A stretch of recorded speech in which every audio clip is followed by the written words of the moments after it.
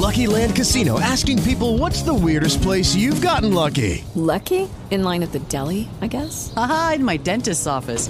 More than once, actually. Do I have to say? Yes, you do. In the car before my kids' PTA meeting. Really? Yes. Excuse me, what's the weirdest place you've gotten lucky? I never win and tell. Well, there you have it. You can get lucky anywhere, playing at LuckyLandSlots.com. Play for free right now. Are you feeling lucky? No purchase necessary. Void where prohibited by law. 18 plus. Terms and conditions apply. See website for details. Once you start scouting, it's like a disease. It gets in your body. You're infected with it.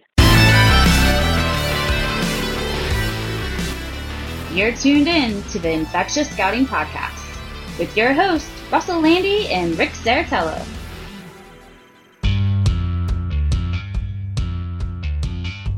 We're back at it again. This is the RIC and the place to be. Broadcasting live from NFL Draft Bible headquarters here in New Jersey. We are the Infectious Scouting Podcast each and every week, along with the veteran Russell Lande, who brings his 2 decades of experience, of course, from the NFL, the CFL, the XFL, his time as recruiting coordinator at UCLA, of course, teaching the football and GM scouting course at Sports Management Worldwide. Russ has his hands in the mix all over the place, and we're lucky enough to chat it up with him each and every week, pick his brain, find out who's rising, who's sliding, who's surprised. And boy, oh boy, we've got a jam-packed episode today. We're going to discuss all the mayhem from the LSU, Alabama, the fallout from Penn State and Minnesota, who's moving up boards, and then, you know, my favorite time of the year, January. Draft season is upon us with the All-Star Game invites. You see the Senior Bowl and East-West Shrine Game, and oh yes, the NFLPA Collegiate Bowl, all confirming some of their accepted invitations. Of course, you know, I've been working hands-on with the NFLPA Collegiate Bowl all season long and excited about the roster we're assembling there. So we hope to see you out in Pasadena on January 18th for the 9th annual NFLPA Collegiate Bowl. But now we're excited to welcome in the star of the show. He is Russell Lande, as I mentioned at the top, 2 decades of scouting experience, and he joins us now. Russell, what's shaking, my man? What's going on, big timer? I mean, the chance to get to talk to Rick again, I mean, it's like I went in the lottery 2 straight weeks. Hey, buy me 2 scratch-offs then, because I need all the luck I can get over here as we inch closer to the draft season. And I think it's 65 days away now, Russ, until the NFLPA Bowl. So in less than 2 months, the All-Star process will officially begin. I think, you know, unofficially, it's the bowl game season, and a lot of the teams, you know, we're starting to kind of see how the draft order shakes out, and some of the teams who are going to be eliminated from the playoffs, I feel like they begin to turn their attention where some of the coaches begin to get more involved during the bowl game season, start tuning in and trying to formulate opinions. And, you know, you've been in the war rooms, you've been in these front offices with these organizations. Take us behind the scenes, Russ. What is going on from a front office perspective, and how does it apply to a team that is contending versus a team that, like the Bengals, I believe, are still winless? Obviously, they're heading for a lotto pick. How does it differ at this stage of the year, a contender versus a pretender in the NFL? Well, you know, I'll point out 3 things, I guess, is the well-run teams, whether it's the Patriots or for many years the Giants, although you wouldn't point to them now, the Steelers, they run the same whether they're in contention or they're not, because they're focused on everything. They're organized. They're detail-oriented. Nothing really changes how they go about scouting. But I think what the difference is when you look at this time of year, if you're a contender, is your scouts, especially the ones that are in the office, the pro scouts, they're so focused on making sure, hey, how prepped is that ready list? Who are the next guys we can get in here if something were to go wrong? Where are we at with our practice squad in terms of not only how good are they, but are they filling the roles to be the next man up?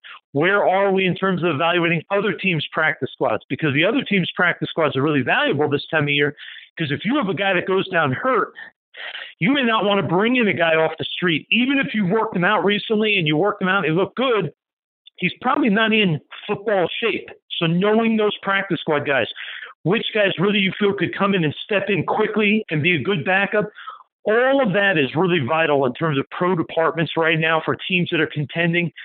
Teams that are losing the smart ones are searching practice squads and trying to figure out who can we steal, stick on our team, and we can bench a veteran and put him on IR so we can steal a few guys off practice squads. But a lot of teams that are losing aren't doing that. A lot of teams that are out of contention, a lot of them are out of contention because they're disorganized. And some of them are sort of flying by the seat of their pants. But the well-run teams that are out of contention, they're doing everything at this point. They're really grinding on the roster, trying to say, okay, which guys are going to be back next year? Which guys are we pretty sure are not? Okay, well, let's try to identify the guys that are not.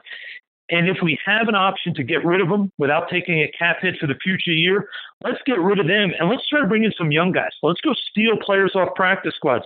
Let's go sign some guys off the street that we may have had high grades on, either when they were coming out of college or when they were in the NFL before they got cut by somebody else.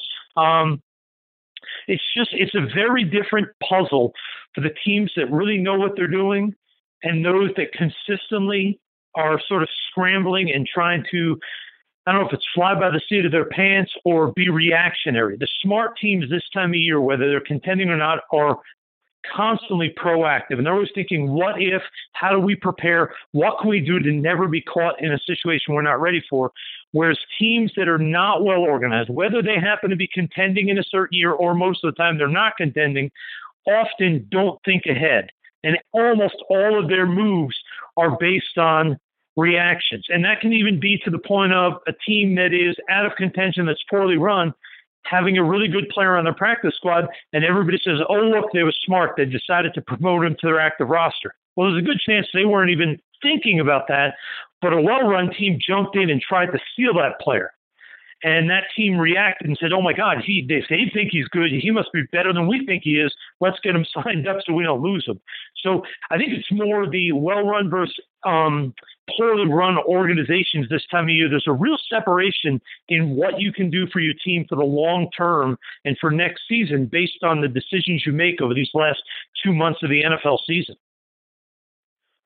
You know, and the point you make about the practice squads, that happens every week in the NFL. That's something that doesn't get reported and you don't hear about, but I hear about it just talking with the agents as frequently as I do. It's interesting just to see how that game is played. It's also interesting, I think you can, to your point, Russ, see, you know, who is more proactive than the others.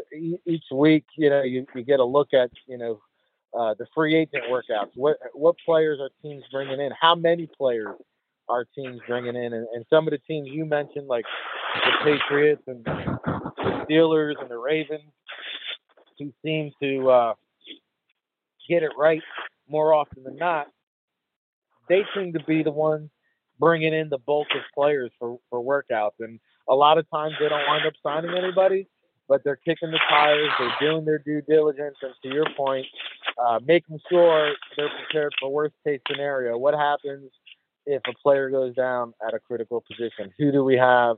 Who have we worked out? What's the status? What's the progress report? So some great perspective there from Russ, Lande. And one thing I'll add there is the smart teams use that. We call it in the NFL, they call it the gong show, the Tuesday workouts. The smart teams aren't just saying, oh, my God, we had 2 running backs get hurt in the game. We don't know if they're going to play. Let's bring in 9 running backs to work out this Tuesday. What the smart teams do is at the end of training camp, they've got their ready list on the board. And every team breaks it up differently. Some teams, it's one master list. Some teams, it's 27 and under, 28 and over, and practice squad eligible, practice squad exempt eligible, all 4 categories. And some teams just say, okay, we have our ready list, and every week we're bringing in 2 positions. of all of those players that are on the ready list, bringing them all in because you want to get them a physical. You want to see how much they weigh, how in shape they are, have them meet with your coaches so that not only do you have a ready list, but your ready list is even more refined now because you've actually met with some of these guys. You may bring in a guy that you have number one on your ready list, but you bring him in, he sits with the coaches, and the coaches say, yeah, next year he may be great if we have a whole off season, but we can't bring him in now because he's not going to be able to learn what we need him to do. We need to put him on next year's list of guys we want to sign futures contracts, but he's not a guy we can keep on our ready list. So the teams that are proactive about the practice squad, they're always looking at it from, hey, where are the guys on the street? Let's get this practice, the players in so we know our ready list is up to date, and let's look at our practice roster and make sure that it's filling the needs. And the other thing to throw in there is there are teams, and I'm sure the Patriots will lead the league in this every year, which is the rumors are out there, oh, they have a few linemen that are hurt. And what do? They'll bring in 12 linemen for a workout to further the belief out there that they may have injury issues at the O-line position, when in reality, those two guys that got hurt, they just had little tweaks with their ankle, and they're both 100% healthy. But this may cause opponents to start saying, oh, wow, their O-line's hurt. Let's focus more on that and trying to look at that as opposed to the other stuff. Because the Patriots are the ultimate example of a team that gets you to focus on the right hand when their left hand is throwing the touchdown by your head.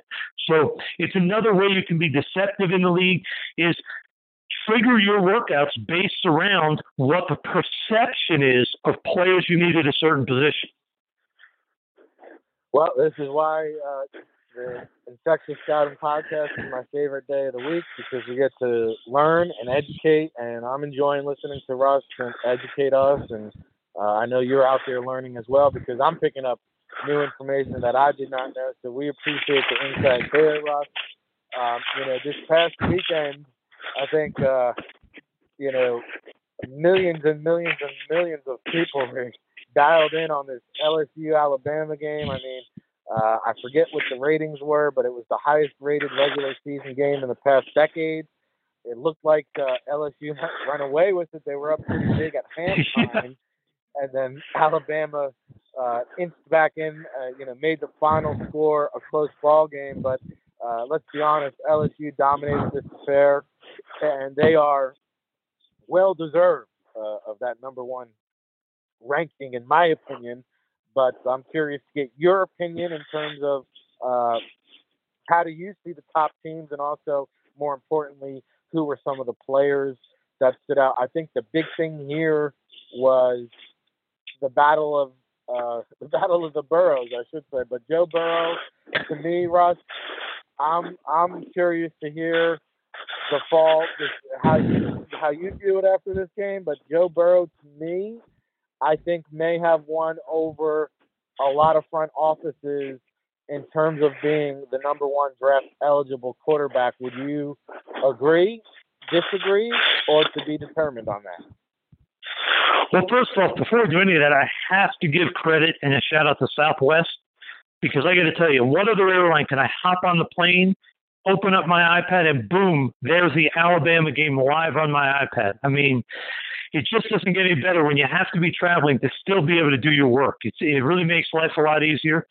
But, I think what Burrow did this week against Alabama was he not only showed how advanced a prospect he is and how he legitimately has to be, if not the leader, in serious discussion as to the top quarterback.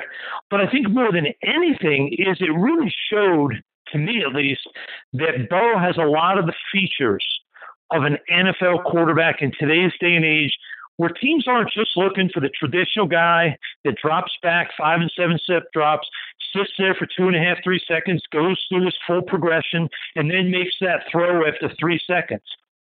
The NFL really likes those guys, and this is where Garoppolo sort of excelled in college.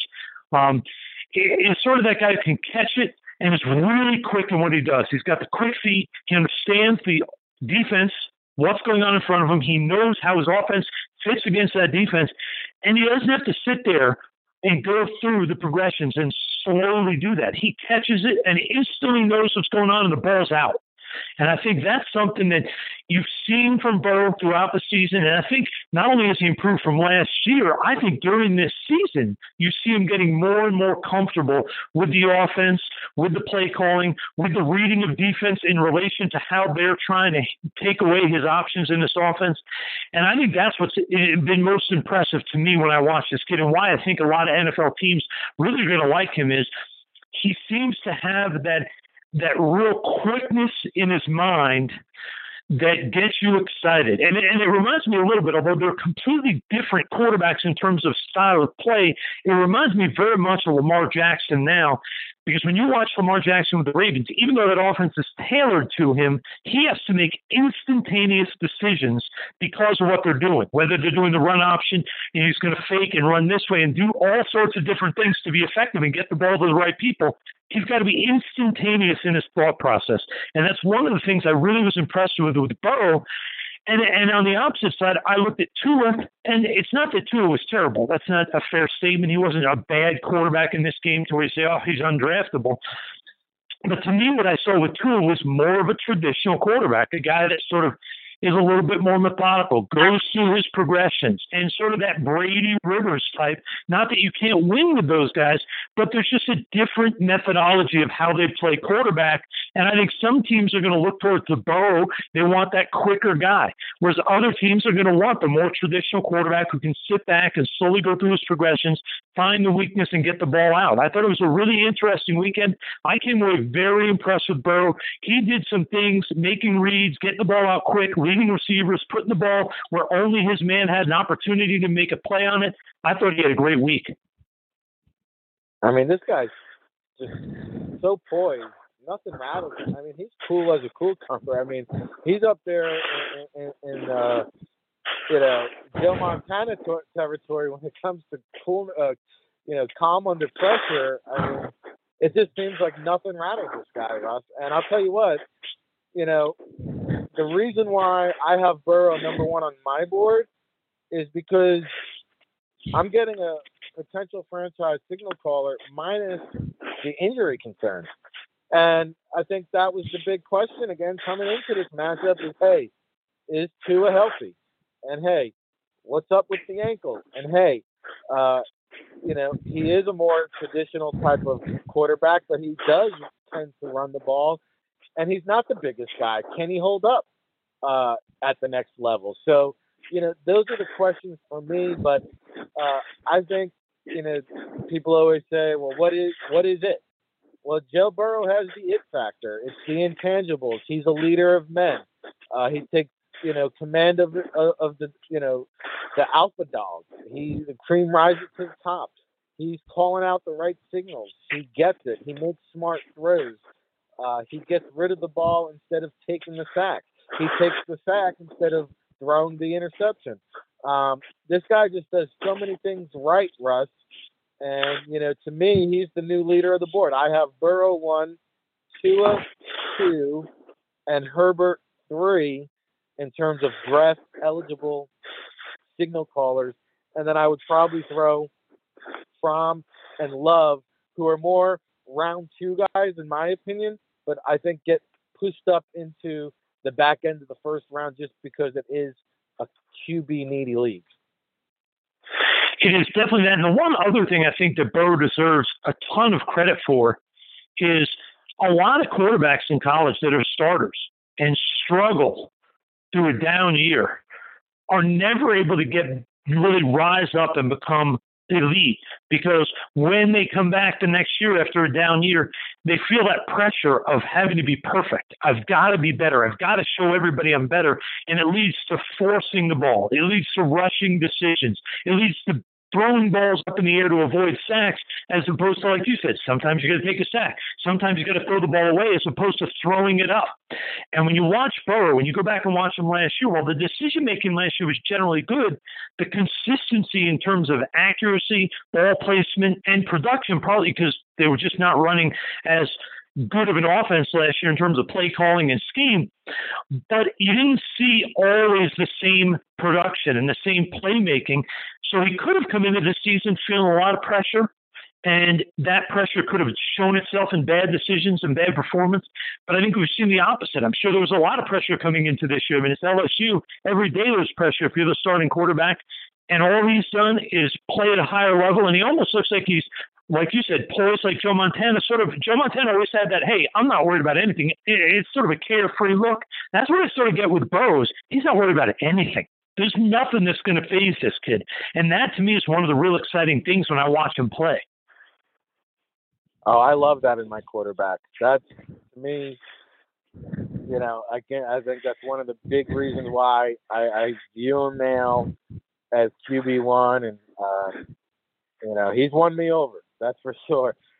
We're talking to Russ Lande, Rick Serritella here, breaking down this LSU Alabama game for the ages this past weekend. And Russ, I mean, at any given moment, every player on the field, whether it's this year or in future years, will likely be playing on Sunday. But there were a handful of guys who could actually be top 10 or top 20 selections. I mean, you take a look at the Alabama wide receivers. There's some good-looking players there. Of course, LSU with the safety, Grant Delpit. I mean, he's a potential top 10 overall selection.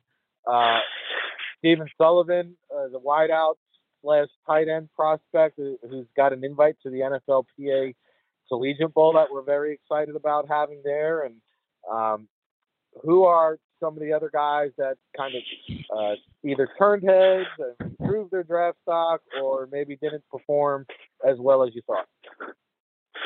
Well, firstly, you got to look at that real controversial catch down by the 1 yard line there by Randy Moss's son. I mean, you talk about a big, athletic, I don't know whether you want to call him tight end, huge receiver, whatever he is. His body control, his athleticism, I mean, he showed a lot of really positive things in the game, and especially on that catch. Whether it should have been a catch or not, let the refs figure that out. But he impressed me. And I'll tell you, the kid they kept talking about, and they kept trying to compare him to Darren Sproles, is that running back, Clyde Edwards-Helaire. And I thought he was phenomenal. But the one thing I'll say is let's hold off on comparing anybody that's short to Darren Sproles, because Darren Sproles is a once-in-a-generation player. Not many 5'5" running backs are going to play over a decade and be all pros. So I get that this kid from LSU is good, but let's hold off there. Sproles is an all-pro superstar who changed games. But this Edwards-Helaire was really impressive, whether it was carrying the ball out of the backfield, catching it out of the backfield, being used in a wide variety of alignments and roles. I mean, this kid was impressive. He's a little thicker than I think you think when you first think about a short running back.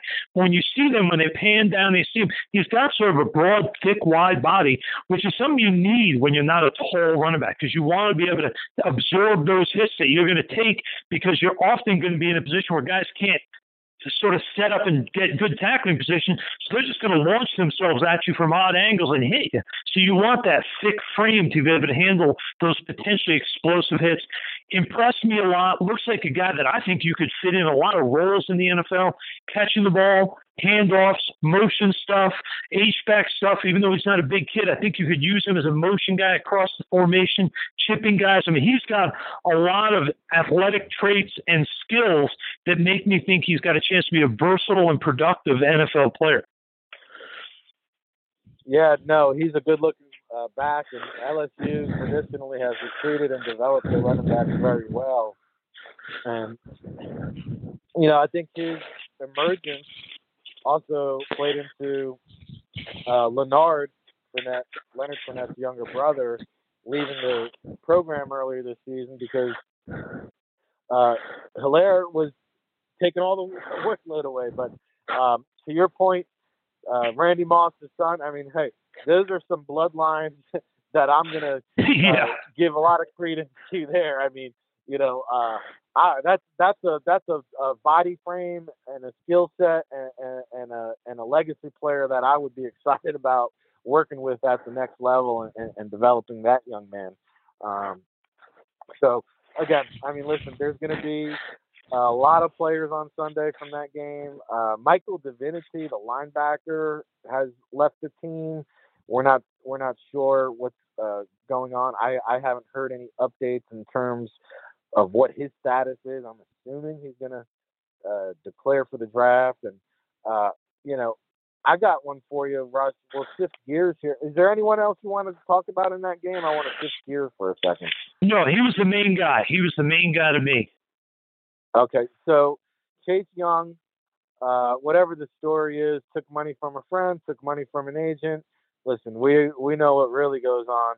The bottom line here, Russ, he could be suspended 4 games, maybe eligible to come back for the bowl game or the college football playoffs. At that point, does it really make sense? Will he go the Bosa route? Should he go the Bosa route? And how would you advise this young man? You know, I mean, it's a real tough one. I think he probably will. And the reason I say that is, and you hate to say this, because you always want the players to play as many games as they can and prove themselves. But one of the things I've really, since I started in the league with the Rams years ago, and been around it for what seems like forever now, and you love to constantly tell me it's over 2 decades, but is that no team cares about the players long term in terms of their health and financial stability. Teams are looking to win football games. And that's both in college and the NFL. And while there are some that, like Pete Carroll, I think genuinely care for their kids, they're also not, even though they do, a guy like Pete Carroll may care for his kids, he's not going to sacrifice the good of the team and keep a guy who may not be elite anymore at some point in his career because he has to win. So when I look at a guy like Chase Young, it's great to say be loyal to Ohio State. Be loyal and show everybody how much you love the game. So play every game. So stay there and do everything you can for the rest of the year to be a great player. But let's also remember, if all of a sudden he gets hurt, it's not like an NFL team's going to say, wait. He was a great player before this injury. We believe he deserves to be taken with the first overall pick, even though we're not sure he's going to ever be that player again. Not going to happen. No team is going to take him first because they believe he deserves to be. They're going to take him based on where he should have been. If the case where you drafted him based on what you believe they should have been, then Jalen Smith would have been a top 5 pick after he blew out his knee for Notre Dame. But obviously we all saw he ended up going in the second round, lost a boatload of money. So yeah, I understand the purists, and even in myself, I like to see these guys play every game in their college career. But to me, at this point, with what he has shown on the field this year, that he is a bona fide, elite, premier player who in worst case scenario is the 3rd or 4th or 5th pick in the first round, in my opinion, have your medical guy come out and say, yeah, he's completely healthy, but we want to keep rehabbing to make sure he's perfectly healthy for the Senior Bowl or for the Combine, whatever it may be. So if it's me, I'm shutting it down until then. And I know the purists hate that, but these young men have to protect themselves. They're getting nothing from these colleges in terms of financial consideration, and NFL teams will not draft injured players based on how good they should have been. They draft them based on how good they believe they will be at their current state in terms of health. So I think Chase Young has to do what's best for him and his long-term health in terms of financial health, life health, and for his family. So, yes, to me, don't come back. Don't play again. Yeah, and those 2 words that you mentioned to seal the deal for me, Jalen Smith. Enough said. Yep, that's nothing else, right? There's nothing else you got to worry about. That alone tells you. I mean, like I said, if he was, have you seen Notre Dame step up and say, you know what, you went in the second round, you went in the 40s. If you'd been healthy, you would have been a top 5 pick. What's the difference financially? Okay, here's a check. Yeah, I haven't seen that happen yet from Notre Dame. So because of that, why are you going to put your entire financial future on the line? Now, I'm not saying you don't play college football because you have to go somewhere to prove yourself to warrant being a high selection. But Chase Young has done that. Last year, he was dominant when he stepped in and became the man on their D-line. He was unbelievable all season. I thought he would have been a top 5 pick after last season's performance. And what does he do? He comes back this year. He's even better. So he has played the game in college, proven himself. He's, in my opinion, no reason to risk it. It's time to sit out. I understand you're going to miss your teammates. You feel like part of a team and you want to do what's right. But you also have to look 10, 15, 20 years down the road.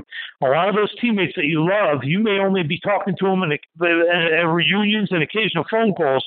They're not going to be there to financially support you. So you need to make the decision that is best for you in the long term. He tells it like it is. He's Russ Lande. I'm Rick Serritella. We're breaking it down for the people. That's what we do here on the Infectious Scouting Podcast. And, it didn't seem to bother Ohio State much, Russ. I think they won 79-14 this past week over Maryland. So they just keep on trucking along. LSU is now bypassing. Not only that, but imagine this week it could be even a bigger win because now they get to go against the Big Ten stepchild Rutgers. This could be an 85 zip win. Thanks for reminding me, Russ. I do not turn on Ohio State Rutgers this weekend if you want to enjoy the weekend. I am not even exaggerating. I honestly believe that Ohio State could possibly score 100 points in this game. It's very possible. I mean, Rutgers they're at the depths that they have not seen since before Greg Schiano was their coach. They're reminiscent of the teams that were winning a game every other season, where they were losing by 40 and 50 points on a regular basis.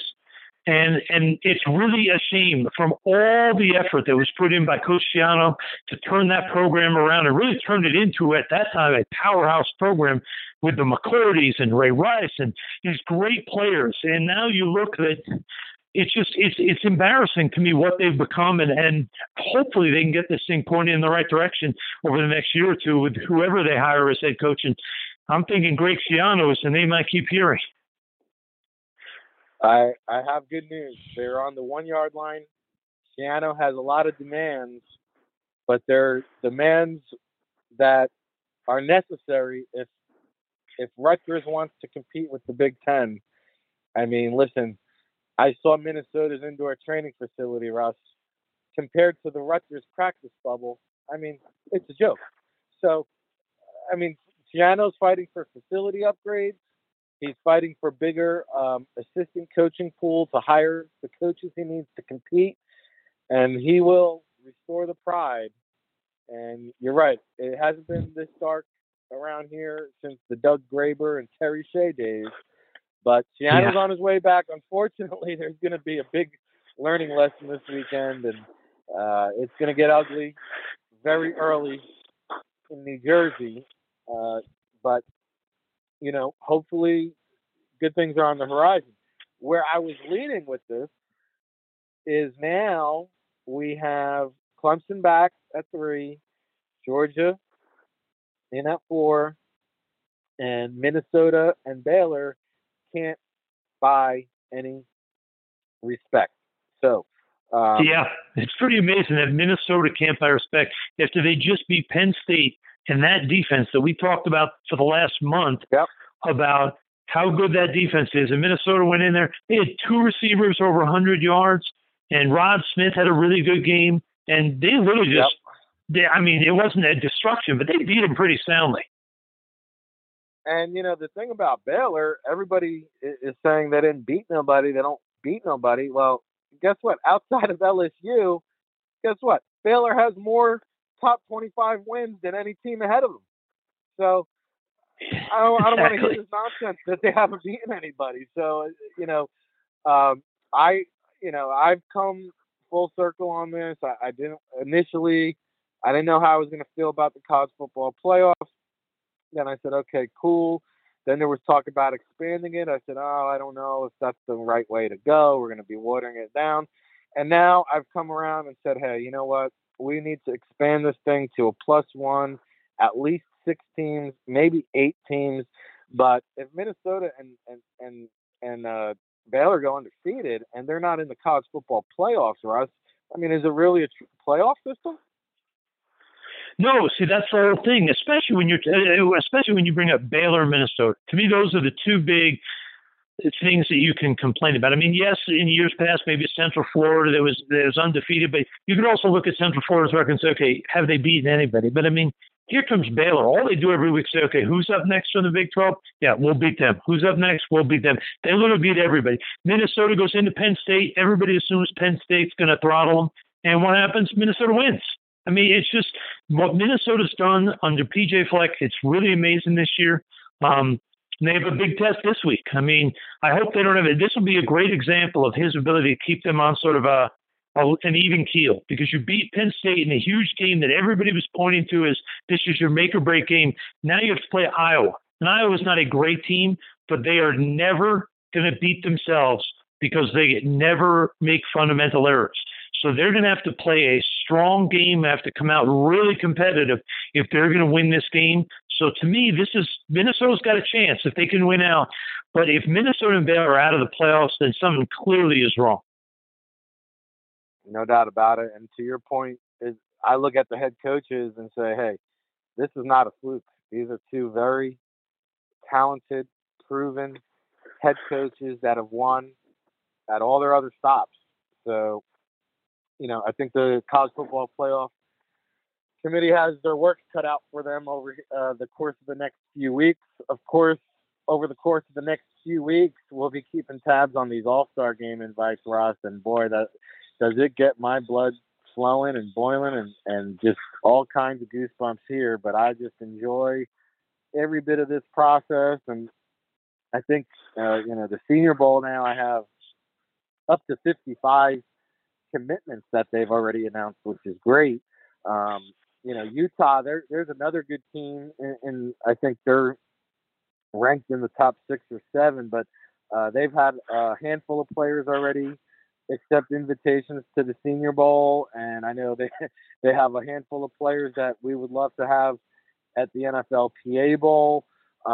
We're even seeing some Clemson players accept this early in the season, and I don't recall seeing that in years past. I don't know if that's a new protocol that Dabo is allowing, but in years past, you really never heard about Clemson accepting the All-Star Game invites. It was just kind of like, just assumed that would be in the college football playoffs. But hey, there's some Clemson guys there. There's a lot of SEC representation, which, was to be expected. And, the Tennessee edge rusher there, Darryl Taylor, I know is one guy that we're excited about. And, I have not seen, though, I have yet to see a quarterback commitment, I believe, for the Senior Bowl. But there have been some intriguing players. Colin Johnson from Texas is a guy I feel like, you poll the scouting community and his, some people love him, some people hate him. Some people don't even have a draftable grade on him. So he'll have a chance to improve his draft stock in Mobile. But, obviously we'll be down there in Alabama in just a couple of months. Have you had a chance to kind of glance through some of the commitments, the invites, any thoughts, impressions? And not just for the Senior Bowl, if you want to dig into some of the other games. I will say there are 4 guys. There are 4 guys to me in the Senior Bowl that I'm excited to see. And one of them, truthfully, not just for me, it's just for all the CFL people, because it gives them an excuse to spend the money to come to Mobile, because usually they don't come to Mobile because we never see those players in Canada. But the kid from Oklahoma, Nebo Gallimore, I believe, based on my research prior to the season, that is a Canadian kid. So, or at least his mother is or something, so he has Canadian citizenship, so he's eligible for the CFL draft. There's another one, too. Yes, Claypool's another one. So it motivates you to get down there if you're a CFL person. It gives you a reason. Normally you can't spend that money because budgets are so tight in the CFL, but here's your excuse. But I'll tell you 3 guys besides that one that's just interesting. And the 3 guys that to me are Josh Uche, a linebacker from Michigan. That one to me is so interesting because that's the guy we talked about before the season, because he was sort of a rotational defensive end, pass rusher at Michigan. And a lot of this year he's been sort of rotational. He's not been a full-time starter every game.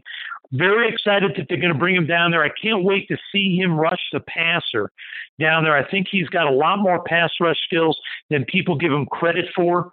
The other 2 kids, Bryson Hopkins, a tight end from Purdue. There are a lot of tight ends that everybody's talking about, and part of that is like me to blame. The kid from Missouri, love that kid. Think he's going to be a superstar. So there's other tight ends, but I think this Bryson Hopkins may end up proving to be, if not the best one of the top 2 in the whole draft. And he could force himself into the first round with a big week down in Mobile.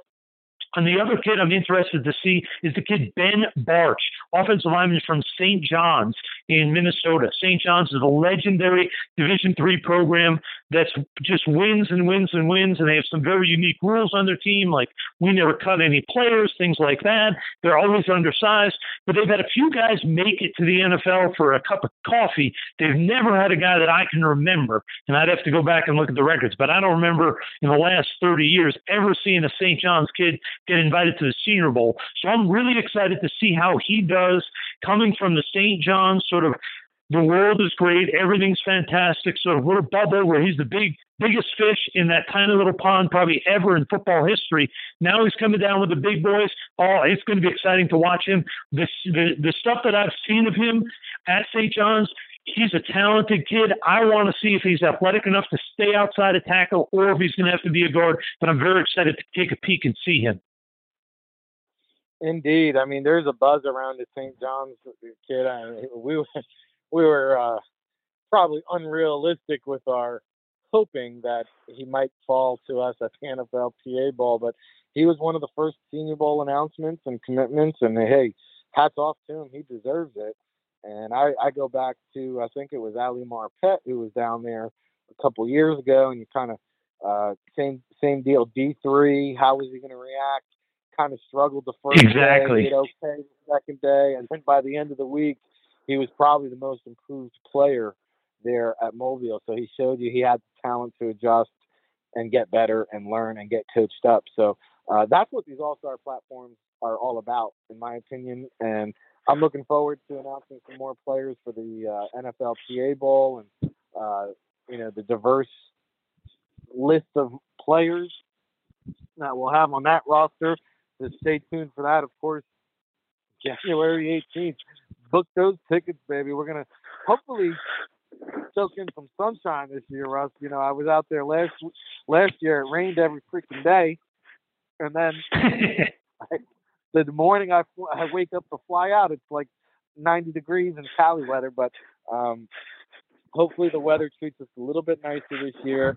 And, that's the update with the All-Star. I can't wait to be there. I've never been to the NFLPA game. Well, and now that Rick is there, man, there's nowhere else I'm going to be. Well, listen, you know what?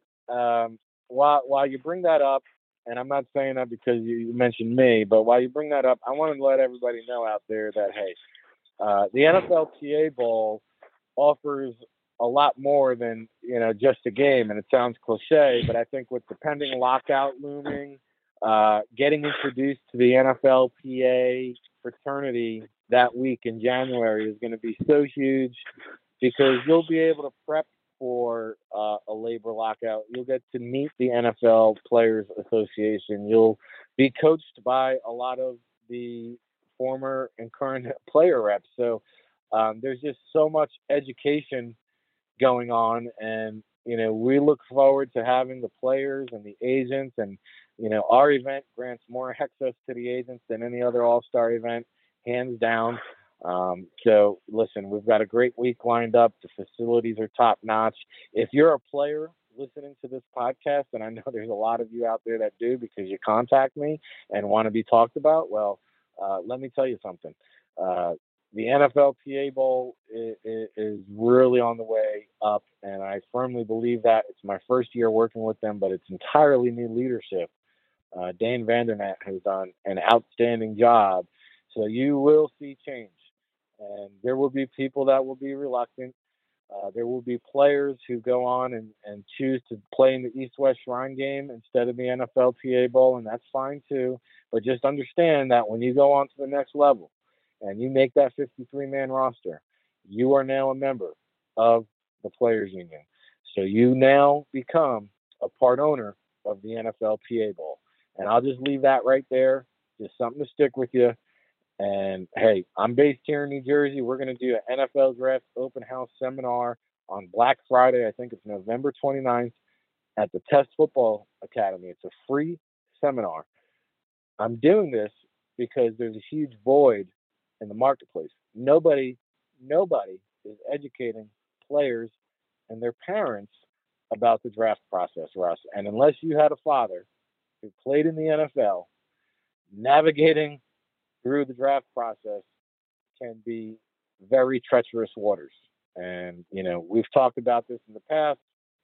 We're playing a bowl game. It could be late December. It could be early January. Suddenly, you now have to choose an agent, select a training facility, figure out if you have an all-star game invite, understand if your school conducts a pro day workout. What are your other alternatives and options? And sometimes players have to make these decisions within a matter of weeks. And Russ, quite frankly, sometimes it's a matter of days.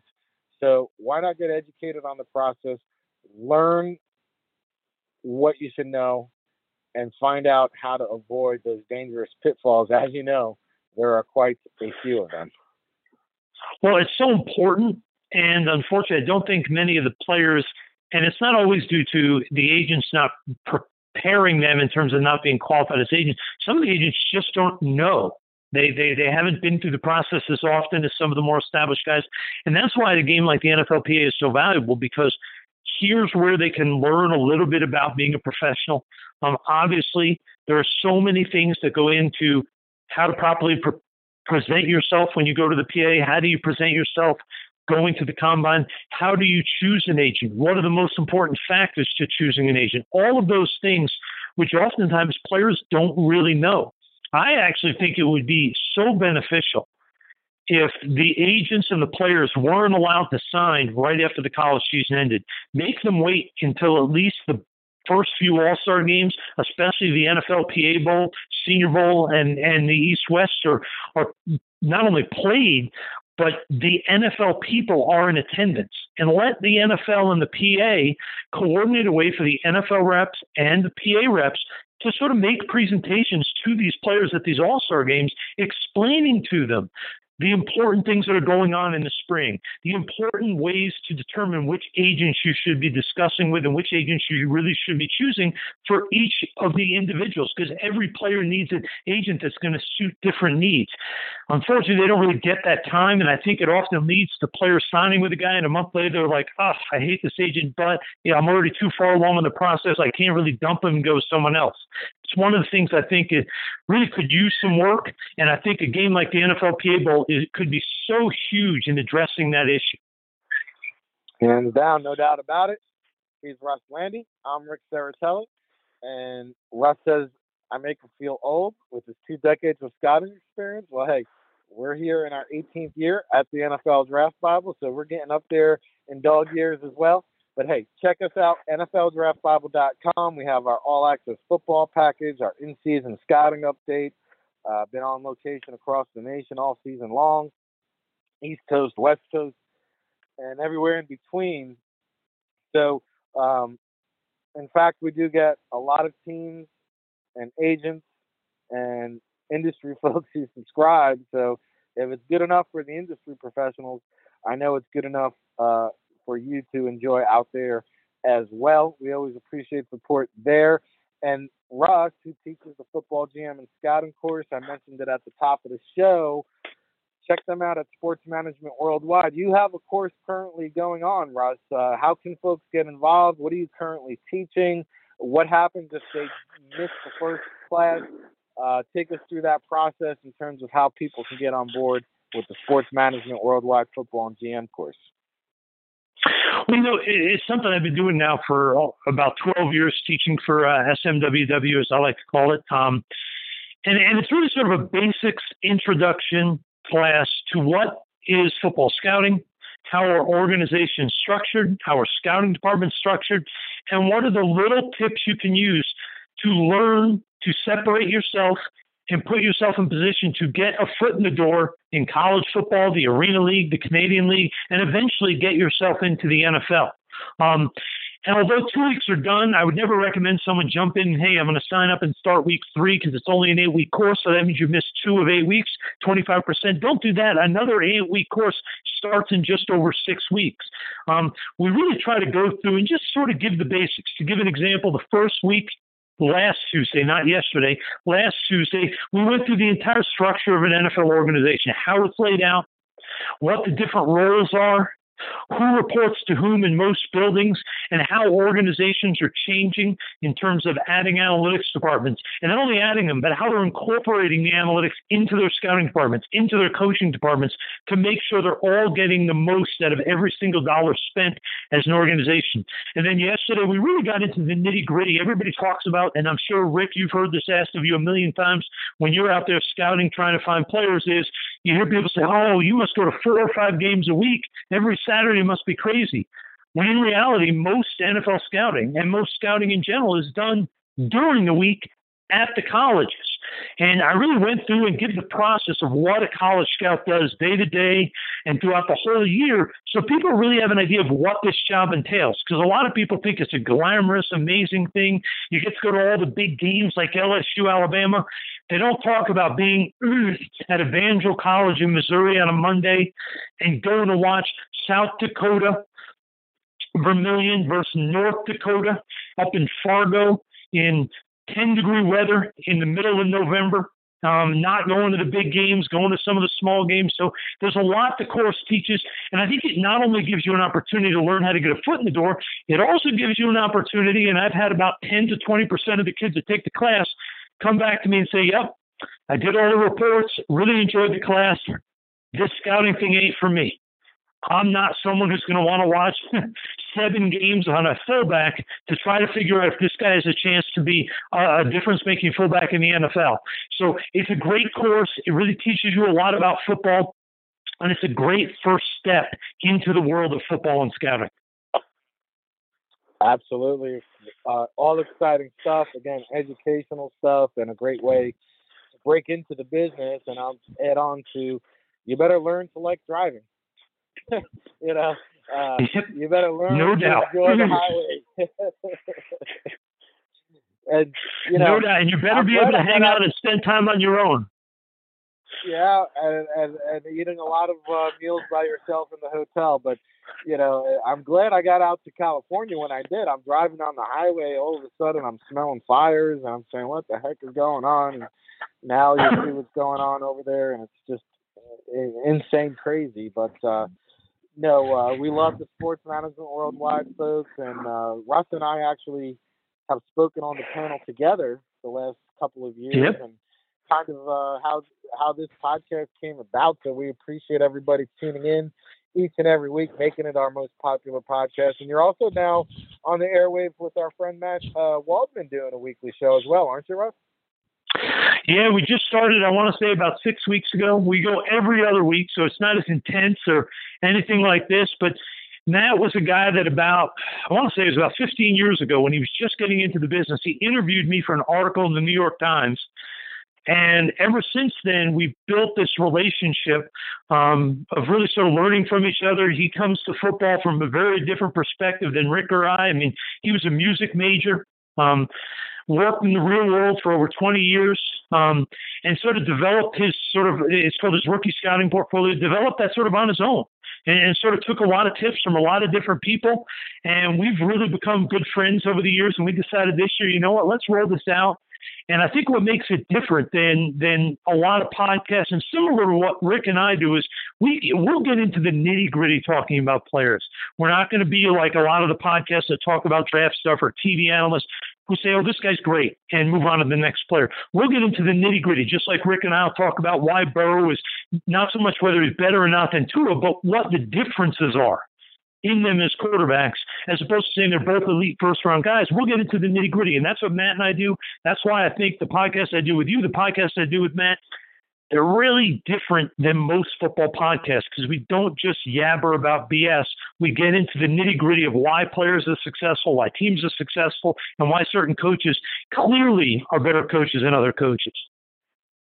No, it's all about the nuts and bolts for sure, and I'm a longtime follower of Matt. I always, subscribe to his YouTube channel, love his in-depth analysis that he provides there, and, getting ready to rev up the podcast here. I'm going to pop on and listen and tune into that as soon as we finish recording here, while I do some other data entry that you don't hear about NFL scouts talking about, another big part of your time looking up information, and if you think about the real fun part is what you're saying, right? Yeah, right. And just think about it, Russ. I'll use the Alabama-LSU game as an example, right? How many players are going to be prospects from that game? Now go take all those prospects and think about, you have to get verified measurables. You have to put their hometowns, their high schools, their high school coaches, their date of birth, any kind of background information, injury history, and that's all before we even break down any film or do any scouting analysis. So exactly, that's what people don't realize. No matter how far you go in this business, you always have to do some grunt work. Always. And that's a big thing that we talk about on the Sports Management Worldwide panel is don't be too big for your britches. Don't be above and beyond any job. There is no job too small or too little. Because I sit here and input, I get the combine measurables, and I input them myself, Russ. You know why? Because nobody else wants to do it. So yep, it's the truth. It's very true. Don't be that person that says, hey, I'm literally, and every time I tell people this or say it on a radio show, I always get the emails like, hey, Rick, I'll come do data entry for you for $20 an hour. And it's not about that. My point is I'm paying people $20 an hour to learn, but they're above doing data entry for $20 an hour. They want it to all be scouting all the time, and that's not how this business works. And I think it's important that we continuously echo those sentiments. Well, I'll follow that up with sort of a crazy example of not so much data entry, but people thinking they're too big for their britches. When I get hired to go to the Alouettes 7 years ago, I go up there having worked in the NFL for 2 different teams, CFL, college football, more experience than anybody in the organization that I went to work for. And over the span of my 6 years, we would almost always have training camp at Bishop's University, which is about 2.25 hours from downtown Montreal. So it's in the middle of nowhere. So we would have interns that would drive back and forth, picking up players, picking up coaches, picking up scouts, visitors, whatever it may be. And in my second year and my fifth year, 2 different people both said to me when our interns they were full. We had nobody left. They were out on runs and we needed somebody to take a player for a physical. Both of them said, I don't do that anymore. I've been here. I've moved up. I don't do that anymore. And I thought to them, okay, if you don't, and all the interns are gone, there's you and me, and I'm not allowed to because I'm not a Canadian citizen, so I don't have a Canadian driver's license. So if you aren't, and I'm not, then we have to go find a coach or a trainer who is here to train all the players, like keep them all healthy. You got to take one of those 2 people and send them on a 3-hour car ride. And I had that happen with 2 different people up there. And it astounds me that people that work in professional sports would ever say, I don't do that anymore. And I get you may not want to do it, and you may rarely have to do it once a year, but occasionally you got to suck it up. And these 2 people, I was stunned they wouldn't. And to this day, those 2 people lost my respect forever. Oh, yeah. I mean, if you don't want to do this, you don't do that anymore, well, you won't be in this business anymore. How about that? Yeah, exactly. That would have been my answer. If I'd been the boss, I would have said, you don't want to? All right, then you don't want to work for the Alouettes anymore. It's been nice knowing you. Go get your stuff, pack it up, and be out of the dorm in an hour. Ain't rocket science. No, I mean, it's education that we try to teach and preach each week here on the Infectious Scouting Podcast. And, we can tell stories like that for days, and we'll just save them, tell some more next week. We'll come back, we'll do it again, because every time I talk to you, Russ, this hour of power just flies by. So we've did it again, my man, but always a pleasure. Enjoy the banter, the learning, and the time. So we thank you for joining us each and every week, and we always look forward to doing this. And we'll be back to do it again next week. My favorite time of the week.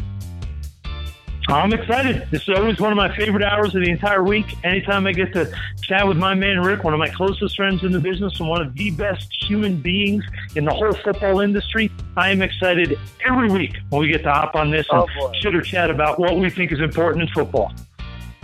that pedestal just got a little bit bigger there, Russ. I don't know. You're building me up too much, my man. But we appreciate the love, and we appreciate all the love that the listeners out there show us, and the support. And if you're a new first-time listener, well, thanks for finding us. You can always subscribe on iTunes and Blog Talk Radio. You'll get notified of new show alerts. We do this each and every week, and for those of you who tune in each and every week, you already know. Buckle up. It's double chin strap kind of day. Till the next time, everybody. Once it gets into your stream, there's no vaccine. You've got the sickness too. Thanks for listening to the Infectious Scouting Podcast. Hello, it is Ryan, and I was on a flight the other day playing one of my favorite social spin slot games on ChumbaCasino.com. I looked over at the person sitting next to me, and you know what they were doing? They were also playing Chumba Casino. Coincidence? I think not. Everybody's loving having fun with it. Chumba Casino is home to hundreds of casino-style games that you can play for free anytime, anywhere, even at 30,000 feet. So sign up now at ChumbaCasino.com to claim your free welcome bonus. That's ChumbaCasino.com and live the Chumba life. No purchase necessary. VGW. Void where prohibited by law. See terms and conditions. 18+.